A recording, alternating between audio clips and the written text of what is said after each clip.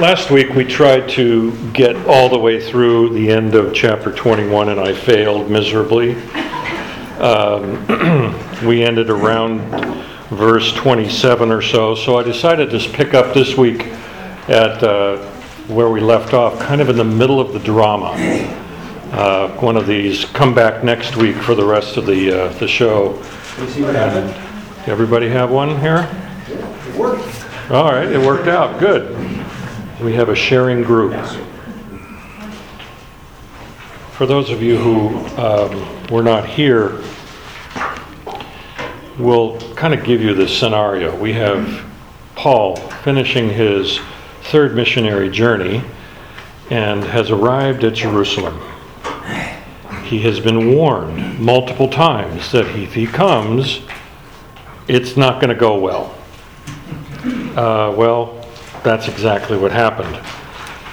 Thing is, Paul is being accused of nefarious things that are anti-Jewish, and there's a faction within the city that basically doesn't want him to be speaking anymore. They are saying that he's preaching against circumcision for Jews, he's preaching against the law of Moses, and he's also desecrating the temple. So he's just, the trifecta of bad things. So the elders and the leaders of the Jerusalem church came to Paul and said, how about you do this? How about you come alongside 4 men who are performing their Nazarite vow. You either join them or you come alongside them, and for a week you purify yourself with them, and at the very end you pay for their sacrifices that they must make in the temple. That way you can show people that you are a part of the law of Moses and that you are you're not preaching against it. So we have in verse 26, Paul took the men the next day and he purified himself along with them, went into the temple, giving notice when the days of purification would be fulfilled, and the offering presented for each one of them. Verse 27, which is where we pick up today. When the 7 days were almost completed, the Jews from Asia, now we talked about this briefly last week of who were these Jews from Asia and where in Asia. We are theorizing, we are not declaring, but our theory is that these men were from Ephesus and they recognized Paul in the temple. Now remember, Paul had been in Ephesus for 3 years. He would have been well known. He would have been recognized. And if you remember the last time he was in Ephesus, there was a tiny little riot. Nothing to worry about. Just something that he never went back. And they see him, and they stirred up the whole crowd and laid hands on Paul, crying, "Men of Israel, help! This is the man who's teaching everyone everywhere against the people and the law in this place. Moreover, he brought Greeks into the temple." Greeks in the temple. "And has defiled this holy place." Verse 29, for they had previously seen Trophimus, the Ephesian, with him in the city, and they supposed that Paul had brought him into the temple. Now it's either Trophimus or Trophimus, however you want to pronounce the syllable. Trophimus was from Ephesus. We have him mentioned in Acts specifically, and has traveled with Paul this entire way. He is a Greek. He is not a Jew. So this is a big deal if a Greek has entered the temple. And this is where you turn to the last page of your handout, which we were looking at a little bit last week, but we're going to slow it down a little bit more here. I have 2 renditions. I have an overhead chart of the temple itself, and then a artistic drawing, which I'm not quite sure how accurate that drawing is, but it's sufficient for our purposes. If you'll notice, on the left-hand side of the top map, you see the phrase Court of the Israelites, and notice where it's pointing. It's pointing in that tiny little, horseshoe-shaped section right outside the major part of the temple where the sacrifices were performed. This was as far as a Jew could get unless they were a priest. The priestly class could actually enter the temple itself, present things at the altar, and then inside that is the Holy of Holies, where only the high priest would go once a year. So for a Greek to enter the court of the Israelites is a really bad thing. At the bottom, inside the kind of the whitish area of that chart, is the court of the Gentiles.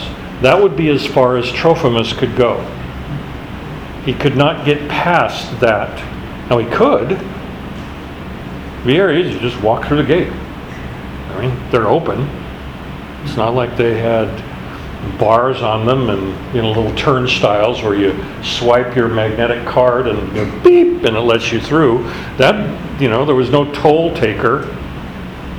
In fact, the wall between them is 4.5 feet high. So if you're 6 foot, you can look over it. You can actually see what's going on. For that matter, you can throw things over the wall. I mean, it's not like it's this massive barrier. It's just a signal. This is as far as you can go if you're a Gentile. There were warning signs posted. Now, this is assuming people are literate, but there are warning signs posted at the gates. And we have found 2 of them. In the rubble, archaeologists have uncovered 2 of these signs, and they're written in Greek and Latin. And it reads, "No foreigner is to enter within the forecourt and the balustrade around the sanctuary. Whoever is caught will have himself to blame for his subsequent death."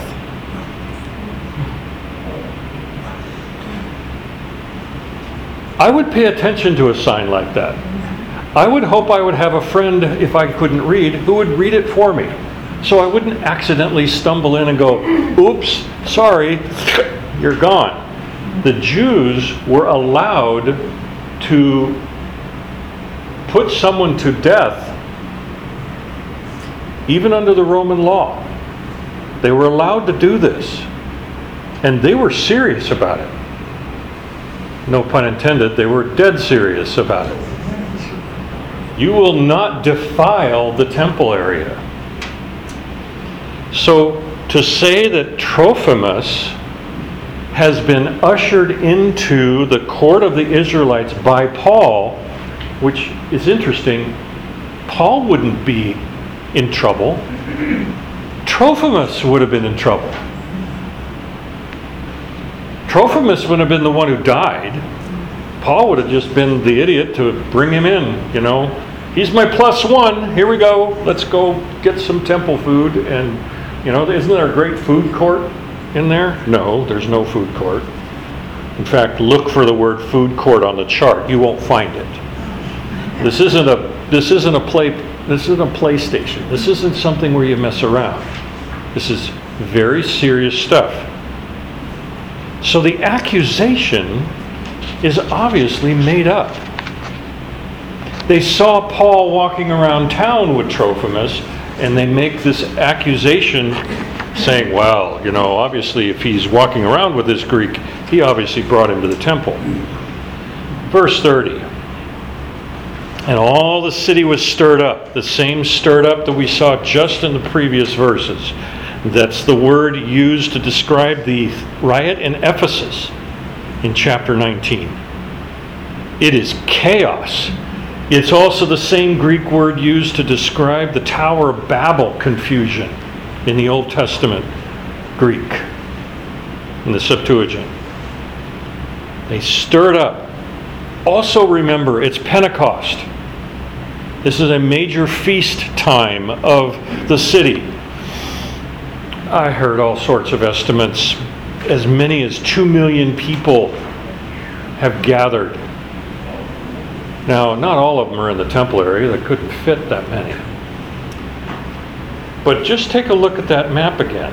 Imagine it being wall-to-wall people. We're talking thousands of people milling around in this area. And now they're stirring them up. And it says, the people ran together. Verse 30, they seized Paul, dragged him out of the temple, meaning out of the court of the Israelites. And at once the gates were shut. So there were gates, they just were always open. They shut the gates behind Paul to ensure that there would be no desecration of the temple area. Now, if a Gentile or a Greek had entered the court of the Israelites, he would have not been executed in the temple area, because that would desecrate that area. There would be a dead body, there would be blood, all of the things that were considered profane. So they would drag someone out.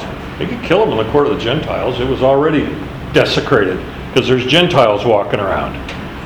And so they pull him out, slam the doors behind him, and then they were seeking to kill him. We don't have a time frame here, but I imagine this happened really fast. You know, there was a few rabble-rousers. They start making noise. The next thing you know, there's 4 of them, then 8 of them, then 16, then 32, then 64, then 128, and they're all now angry, and they're coming at Paul. They're seeking to kill him, and basically, it doesn't say it right here, but we know it from what we can see at the end of verse 32. They start beating him to death. Fists, feet.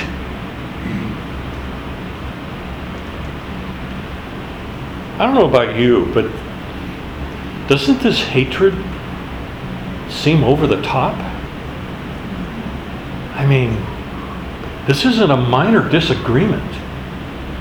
This isn't, 2 people disagreeing over what to put on your salad. I mean, this is death. They are wanting to put Paul to death for supposedly defiling the law of God. You also notice we don't have any record of Paul saying anything. He's just being beaten. I had one commentator said, so why didn't the church leaders step in? Where was James? Where were the elders? Well, if they were there, they probably got pushed to the back of that crowd really quick. And they couldn't get to him quick enough before the crowd is on him. And now it's relatively dangerous, as you can imagine.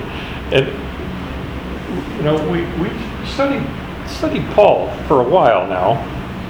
How many times has he been beaten? No? It's Tuesday. This is on my calendar. I mean, the guy is forever being beaten and attempted to squash his voice. And it's happening again. Verse 31.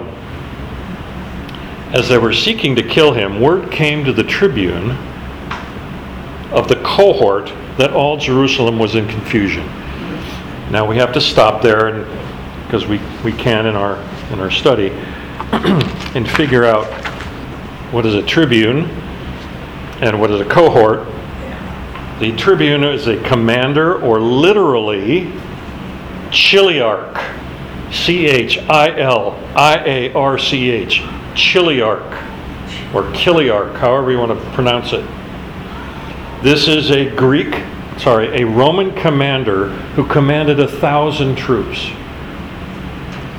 What's the name of someone who commanded 100? Centurion. So this is the next level above. So this is a man who would be in charge of 1,000 troops. That means there's 1,000 troops there. Otherwise he wouldn't be there. So you have to realize, wait, they've got 1,000 Roman troops? Well, where are they housing them? Well, you look at your map. The bottom, we had a little circle at the top. Fortress Antonia is in the top corner of the temple area, built right on the outside of the wall. This has been there for many years. It was built by Herod and was named for Mark Antony. That's where you have Fortress Antonia. It could house a lot of people because this fortress, let's see here, is 60 feet high. That's 5 stories. Imagine a 5-story large building with 4 towers. You can see the rendition of 4 towers. 3 of them are 75 feet high, and the 4th one is 100 feet high. And the tallest one is on the inner wall of the courtyard. And you can see that somewhat rendered in the drawing. Why would they have that tower there? Because every stinking time there was trouble, it always was a flashpoint in the temple. And so they put the Romans on a sentry. They're up there watching what's going on. They're seeing all the people milling around, making sure there's no trouble. And if you think back to the time of Jesus, when the soldiers came to collect Jesus in the Garden of Gethsemane, those soldiers had come from Fortress Antonia. That's where they're housed. A 5-story building would house 1,000 people easily. And depending on how you look into your history, some would say that it's 750 infantry and 250 cavalry. That's possible. It could be they had a stable somewhere else, but I'm not sure how to apply that to this particular situation. Josephus said that the cohort was always in Antonia because, quote, at the festivals they extended along the colonnades fully armed and watched for any sign of discontent. So if, again, you look at the artistic rendering, you can imagine the soldiers being placed not just on the tower, but being placed around the entire courtyard, watching to make sure that there's no foment. Because what was the one thing the emperor wanted throughout Rome? Peace. Pax Romana, the peace of Rome. And any time there was a revolt or any sort of uprising, bam!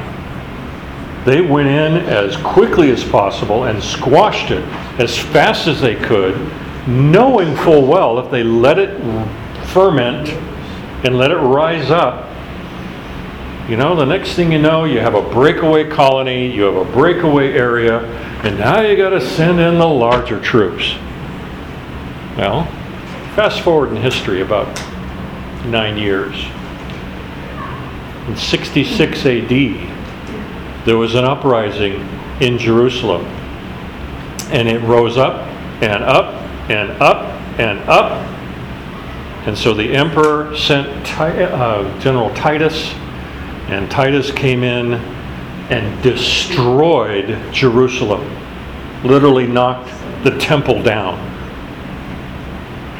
We don't have the temple anymore because of Titus in 70 AD. It's never been rebuilt. What you see there now is the Dome of the Rock. When the Muslims came in, they built their temple on top of the space where the Jewish temple used to be.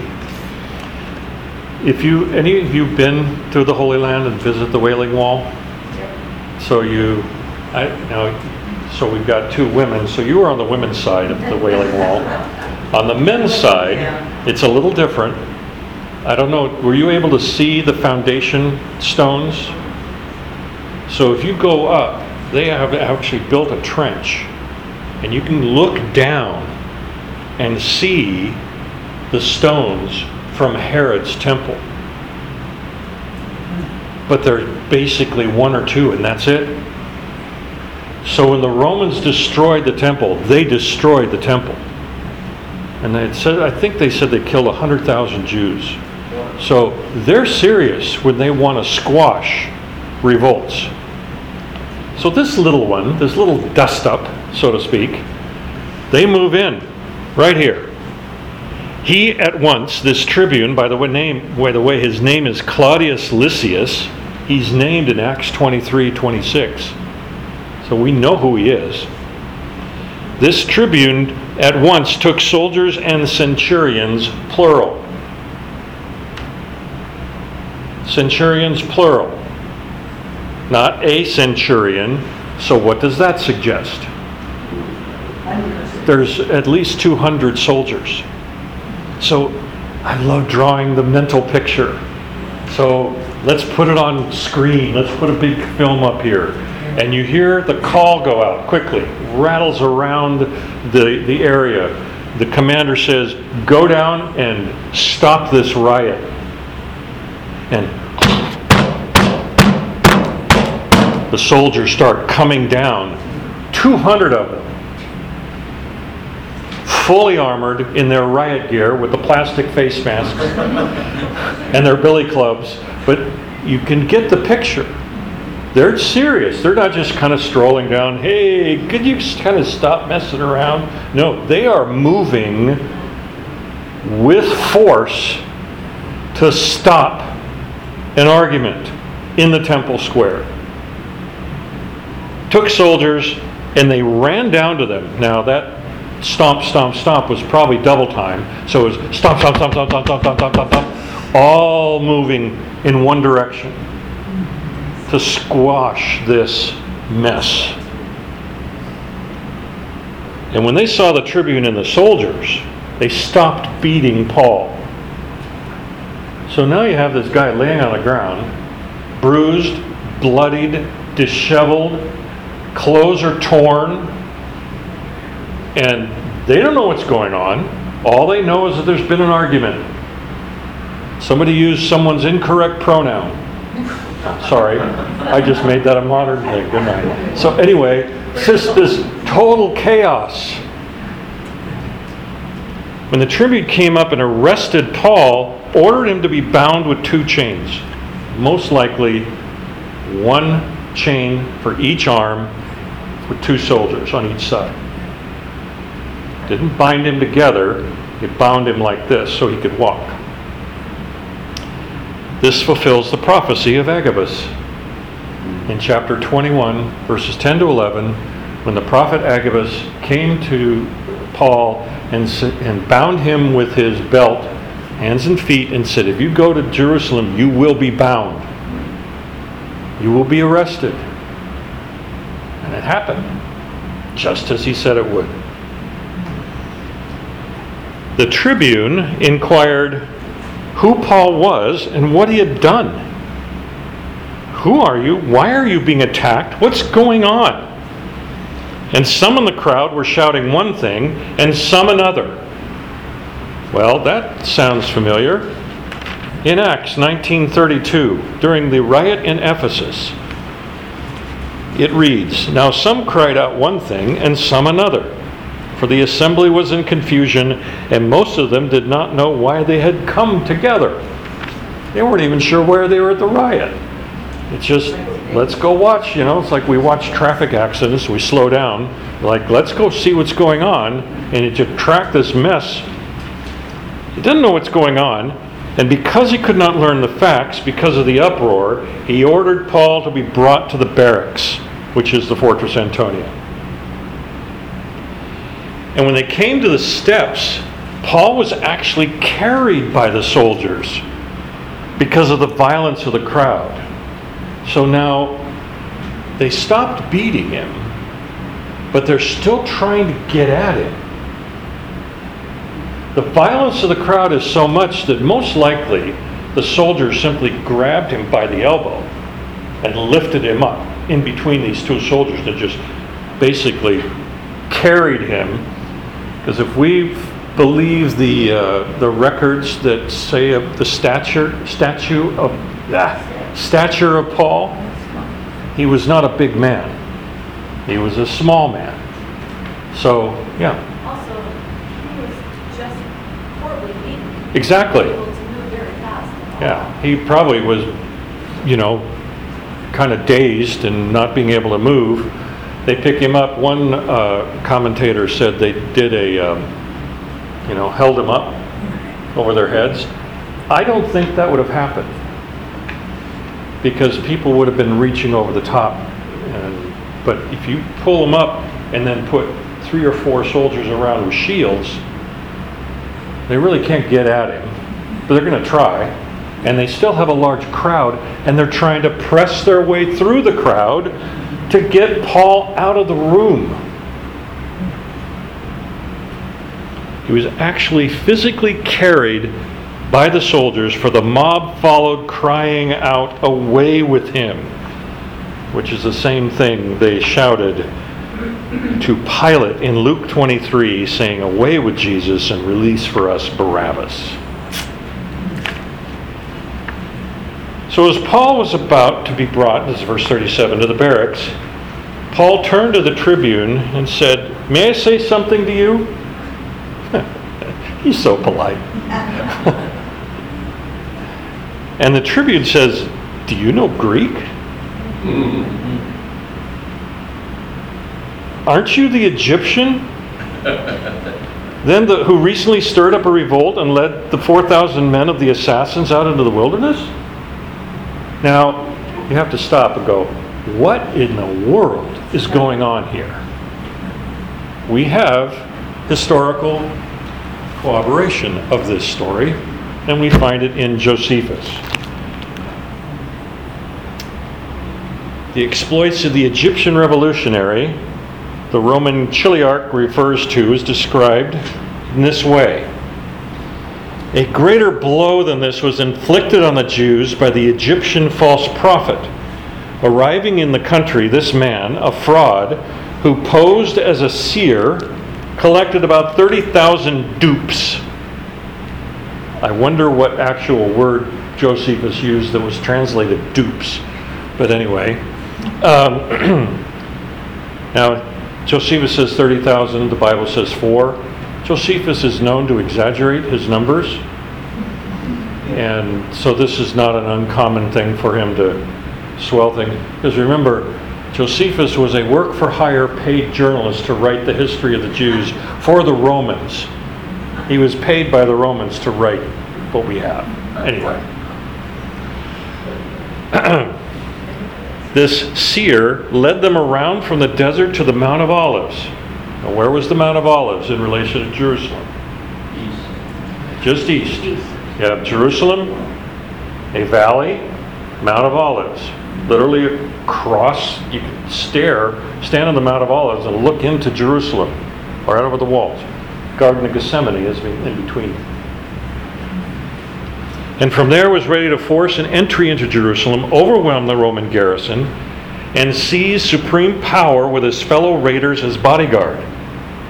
But Felix, the governor of the area, Felix anticipated his attempt and met him with Roman heavy infantry. The whole population rallied to the defense, so that when the clash occurred, the Egyptian fled with a handful of men, and most of his followers were killed or captured, and the rest of the mob scattered and stole away to their respective homes.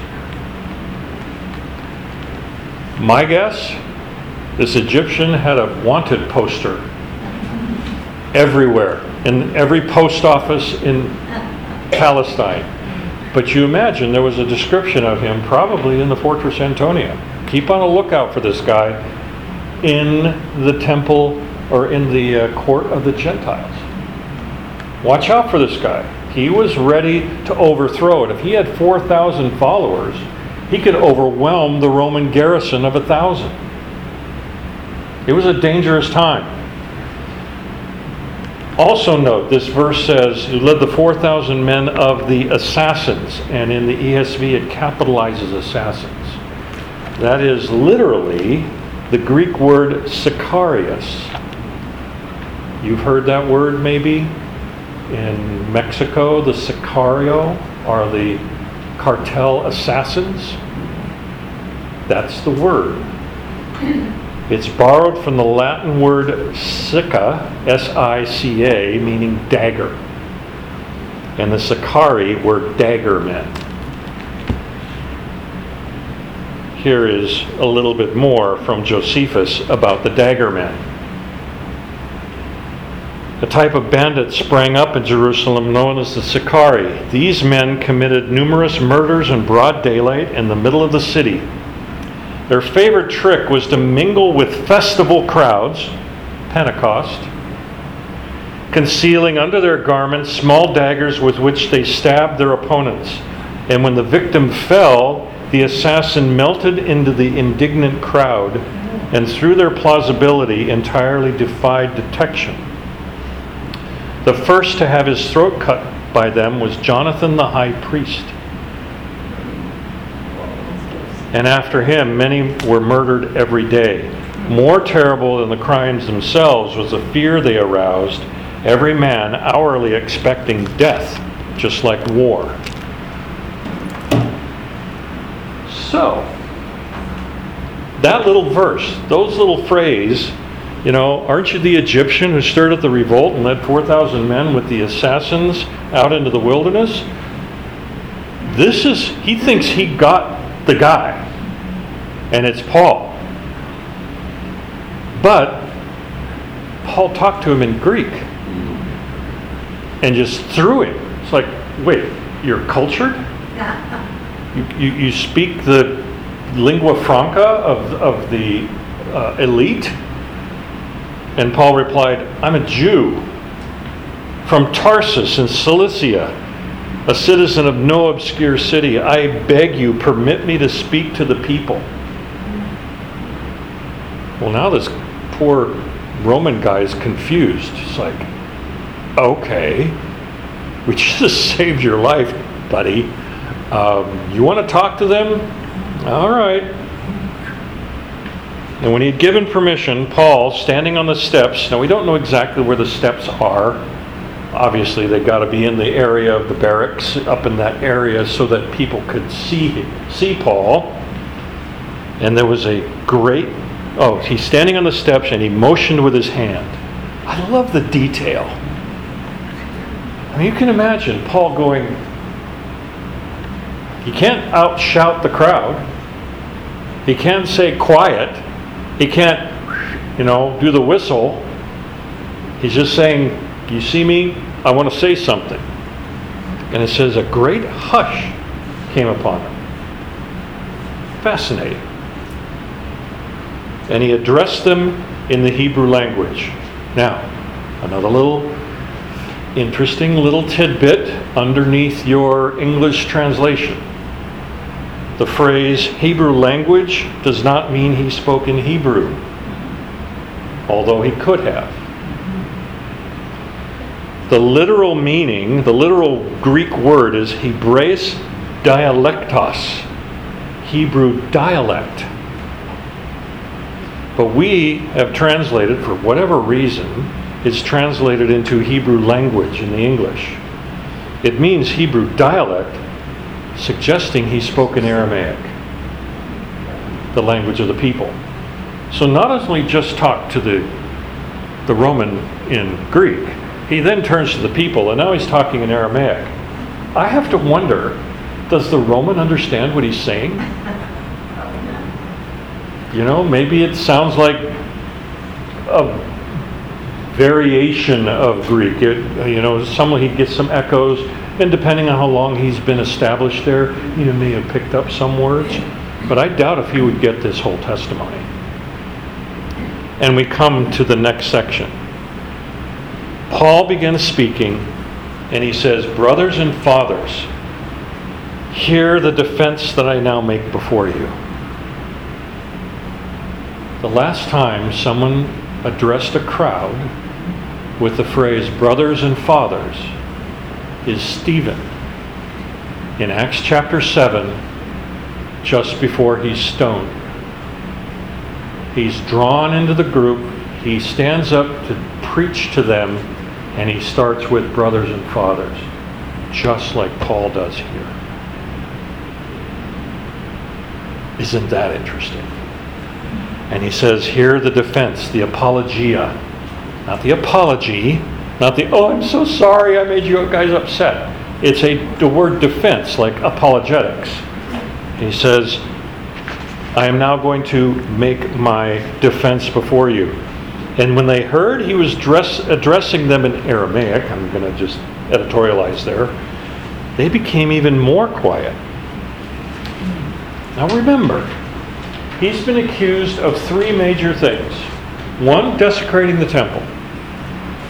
2, preaching against the law of Moses. You don't need to follow the laws of the Jewish people. And preaching against circumcision of the Jews, which is not true. I mean, Acts chapter 16, Paul circumcised Timothy. You don't do that if you don't believe in it. And Timothy certainly wouldn't accept it unless he was convinced that no minor surgery here. From verse 3 through all the way to 21 is Paul's testimony. Now, I'm not going to go through it in detail. We know this testimony. We know this testimony really well. But I made an observation, and I want to ask a question, because this really struck me. Paul's testimony, this same testimony of his conversion on the road to Damascus and all the details related to it, some of the testimonies give a little bit more detail than others. There's just little slight differences, but that would happen anytime the testimony is given. We have it 5 times in the New Testament. 5 times. And a 6th time, it's alluded to without as much detail. Those 5 times are Acts chapter 9, when it actually happened. Acts chapter 22, which we're looking at right now. Acts chapter 26, when he's at the trial with Felix the governor. Philippians 3. 1 Timothy 1. And an abridged version of it in Galatians chapter 1. Can you name another testimony that is given more often in the New Testament, or the entire Bible, than this one?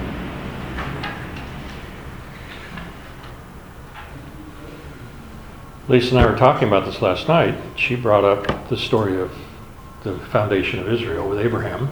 That story is mentioned many times, but never from Abraham's lips. You have it being retold because it was part of the story of the people of Israel and was rendered multiple times. Even Stephen had it in his sermon.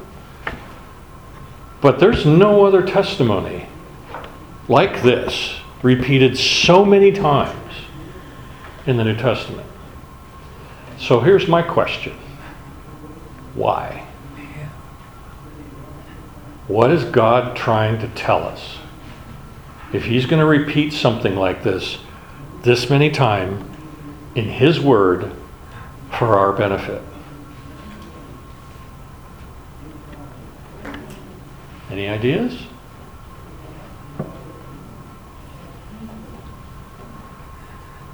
Don't think I have an answer. Yeah? This is such an important thing to the Jews and also to the Gentiles. The call of Paul, because he said he has to suffer and proclaim to the Gentiles. Yes. So it's pivotal. It's absolutely pivotal. Because not only, like you just mentioned, not only did it establish his break with Judaism, but also his call to the Gentiles. So he had to present it regularly. Yeah. Yeah, he was also an unusual apostle because he was not one of the original 12. He even talks about like one being abnormally born. I forget how the phrase was, but I mean, he was an unusual replacement for the Judas. Yeah, it was an unusual call, not like the other 11. And knowing Paul's humility, which comes out all over the place in Scripture, doesn't it seem kind of odd that he keeps talking about his story? Well, he needs to. It's establishing his, depends on how you want to pronounce it, his bona fides or bona fides, depending on how cultured you are. Or do you want to pronounce it Latin or in English? But his curriculum vitae, this is his resume. This is who I am. This is why I am preaching the way I'm preaching. And it's established over and over again. And Lisa also made a very good point. She said, think of when it's rendered. We have the 3 times in Acts. First is the actual event, but then the other 2 are in crisis points with an audience that needs to hear it again. But he's establishing it, writing to the church in Philippi while he's in jail. He's establishing it, writing to Timothy, saying, don't forget this story. You're going to be carrying this story after I'm gone. You just kind of have to think through the various places that it's mentioned. There's a purpose for it. And while it becomes so very familiar to us, we tend, and I'm almost guilty of it here, glossing over it. But we cannot forget to use the word you used. It's pivotal. Yes? Well, all of them will be telling their stories their whole life. Mm-hmm. They want to convince others to come to Christ. They're always going to relate those stories to everybody they meet of any meeting for the rest of their lives. And yet we have these of just him written. Mm-hmm. So maybe this is an example to us. Yeah, that's a very good that point. We need to tell our stories. That's a very good point. Thing that Yep. everyone needs to know, and one person can't say it all. Yeah. Yeah. Yeah, just to reiterate, he was not part of the inner circle, the original inner circle. Right. And a lot of these people wouldn't have known him from Adam, but they all knew about the apostles because, that's where the... Well, he was trying to kill them all. So, but they didn't know him as, but not as a believer, though. Right. Well, and also, in telling his story, people who didn't know him prior to his conversion, I'm sure he made some statement about who he was. Yep. He wasn't humble. He was arrogant. He was very educated in all Right. of these things. And he turned that down Yep. when Christ showed himself to him. And now his name is totally given to the Lord. Well, I look at this story, and you look at it starting in verse 3. I mean, he establishes himself right away. I'm a Jew.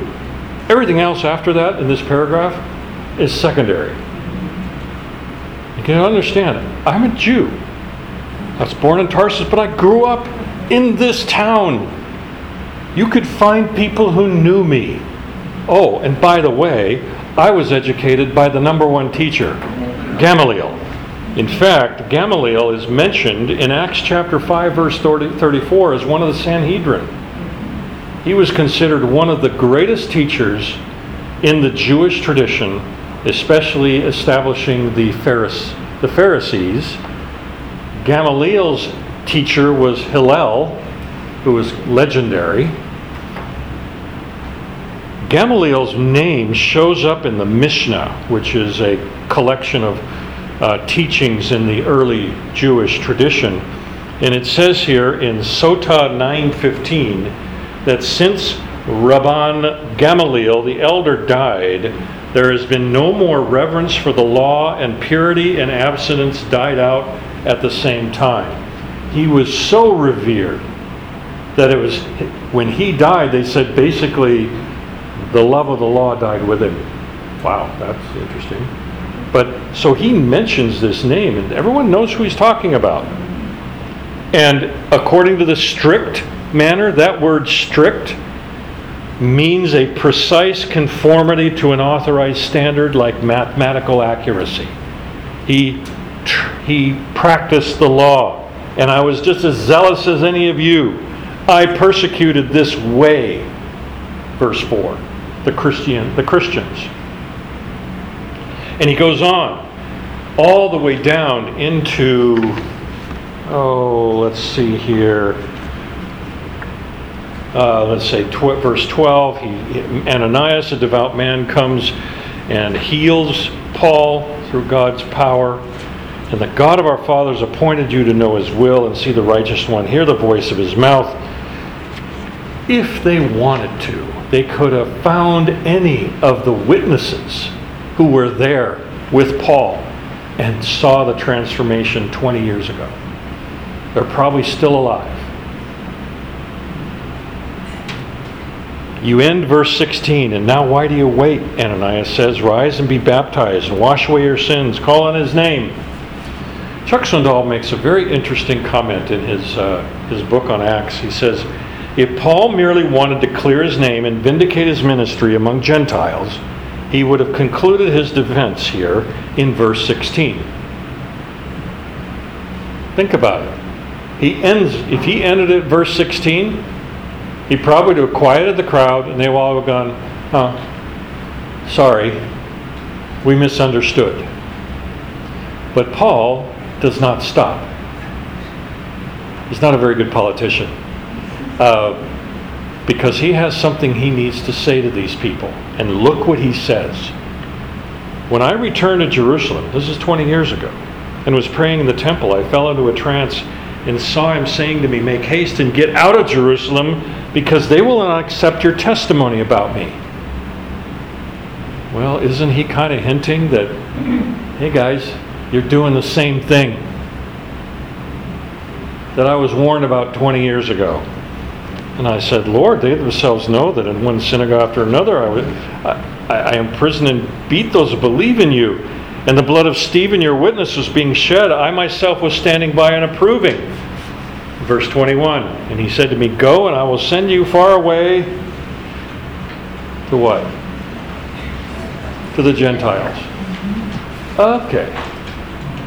So not as he's only telling them that they're making the same mistake that their compatriots did 20 years ago, he now says, and I'm supposed to bring the message to the Gentiles.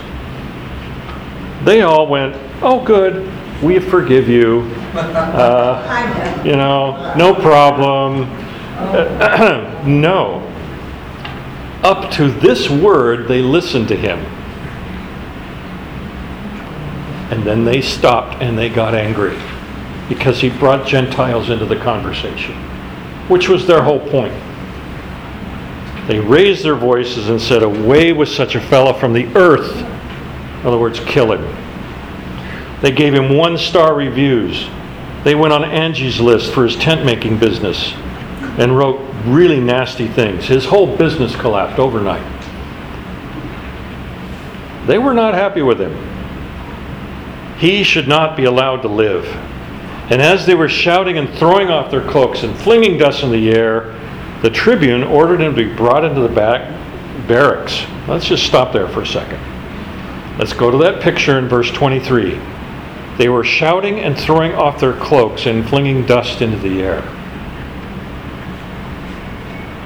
When Stephen was grabbed by the crowd and pulled into the center square, what did they do with their coats? They took them off and handed them to Saul at the time, and then picked up what? Rocks, and stoned Stephen to death. It says here they're throwing off their cloaks, preparing for what? They're going to stone him, but there's no rocks in the temple square. All they have is dirt. So you imagine, they're picking up dirt, they're throwing it as hard as they can. and the cloud is billowing, and they are yelling and shouting, "Kill him! Death to this guy! Destroy him! He needs to be removed from the earth." The picture is incredibly vivid here.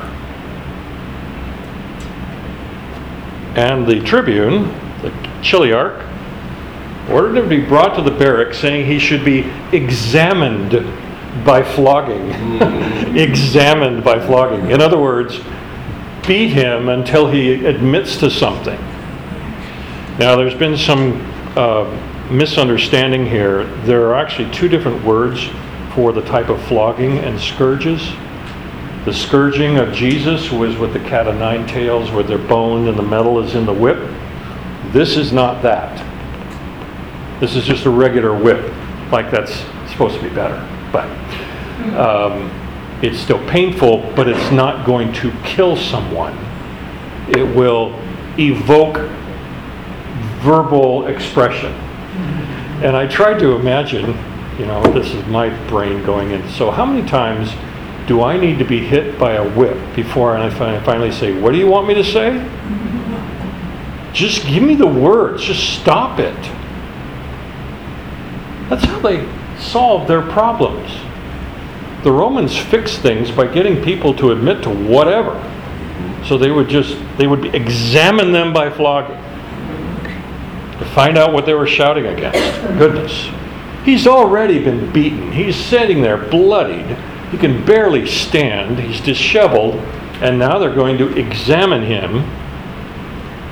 Verse 25, "But when they had stretched him out," they have pulled the shirt off his back, stretched him between two poles, and they're getting ready to administer the examination. Steve, Yeah. during the whole speech that Paul gave and the reaction of the crowd, we're not even sure the Tribune understood any of that. No. Steve, what is... What? Yeah. In other words, I let you talk, and now they're angrier than ever, and now they're throwing dirt in the air, disrobing. Get this! This guy's a mess. Get rid of him. Why did I let him talk? For goodness sake! He incited the crowd, and it said they were listening until he got to that last point, and then they just erupted. They weren't really listening. They were looking to respond. And there's a difference. And and Paul says to the centurion who's standing there, you wonder how casually he just turns to him and go, "Is it lawful to flog a man who's a Roman citizen and uncondemned?" It's like, you got this centurion who's in charge of 100 men. He's no, slight. He's got to be a warrior. He knows the rules. And you go, "Wait, what? You're a Roman citizen? Oh my gosh, I will be killed if we even touch this man." When the centurion heard this, he went to the tribune, his boss, and said, "What are we going to do? This man's just a Roman citizen." In Roman law, a citizen's punishment could never be humiliating. It could be administered if they were found guilty, but never in a humiliating way, like flogging. If it was a death sentence, the death sentence was administered privately and swiftly. They would take him to some quiet room and get rid of him. That was how they did it. A Roman was considered above all the other types of justice that they meted out. And a Roman could appeal to a higher authority all the way up to the emperor. In fact, Paul used this before in Philippi. In Acts chapter 16, remember the jailer, that whole story? And they came in and they were ready to whip him. And he said, "You can't do that to me. I'm a Roman citizen." They're like, "Don't tell anybody that we were about to do this. Oh my goodness, we'll be in trouble." So here's my question. Did he have a identity card? Do you have a passport? I mean, how do you prove it? He spoke in Greek. He spoke in Greek, possibly, but They understood it. anybody could do They that. understood it. But they had to take him by his word. So I looked it up, and I was curious, how, was there some sort of register? Thing is, if you faked it, you were killed.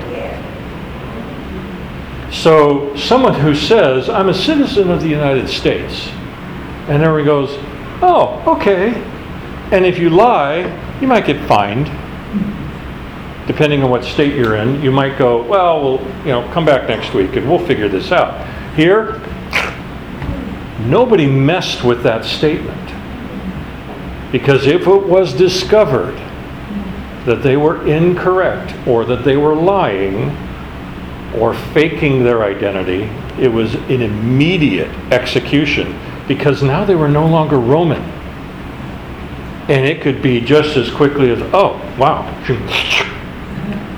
cut the guy's head off. That was that quick. So no one invoked it just to get out of trouble, because it usually didn't mean they were released. It just meant the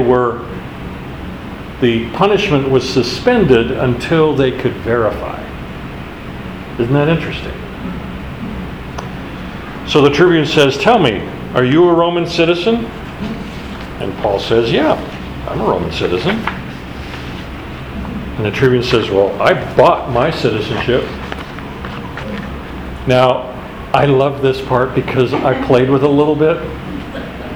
I imagine that Paul responded in Latin and said civis sum natu, which means I'm a citizen by birth. Could you imagine if he did that in Latin? He's already talked to the guy in Greek. He's spoken to the people in Aramaic. And then he responds to this statement, well, I bought my citizenship. And he just turns to him in Latin and says, yeah, I was born. Anyway, it's kind of fun. Maybe he did, maybe he didn't. The bottom line is, those who were about to examine him withdrew immediately. The tribune was afraid. They realized Paul was a Roman citizen. And the next day, desiring to know the real reason why he was being accused, he unbound Paul and commanded the chief priests and all the council to meet and brought Paul down and set him before them. He didn't just let it slide, because Paul is the epicenter of a potential riot. And if he doesn't get to the bottom of it and these people react again, he is on the hook for the civil disobedience and civil unrest. So this is why it continues. He didn't just release Paul, because if he did, the riot would happen again tomorrow. So he's still keeping him under, I wouldn't say imprisonment, but under guarded control. And do you realize that from this point forward, for the rest of Paul's life, from what we can tell in Scripture, through the end of Acts, he's never free again. Now, it may be that there is a point where he was released and then came back, but the story in Acts has him imprisoned the rest of this time. Oh. All right, we've come to the end of our chapter. I do find it fascinating when we look at these narratives and the stories that are here, and you try to say, well, what does this have to do with me? And I think, Chuck, you picked up on it, is that when you are in a confrontation with someone who does not believe, I think it's a picture that we need to stand up for our faith. No matter if we're going to get beaten, vilified, condemned, well, let's just plan on it happening.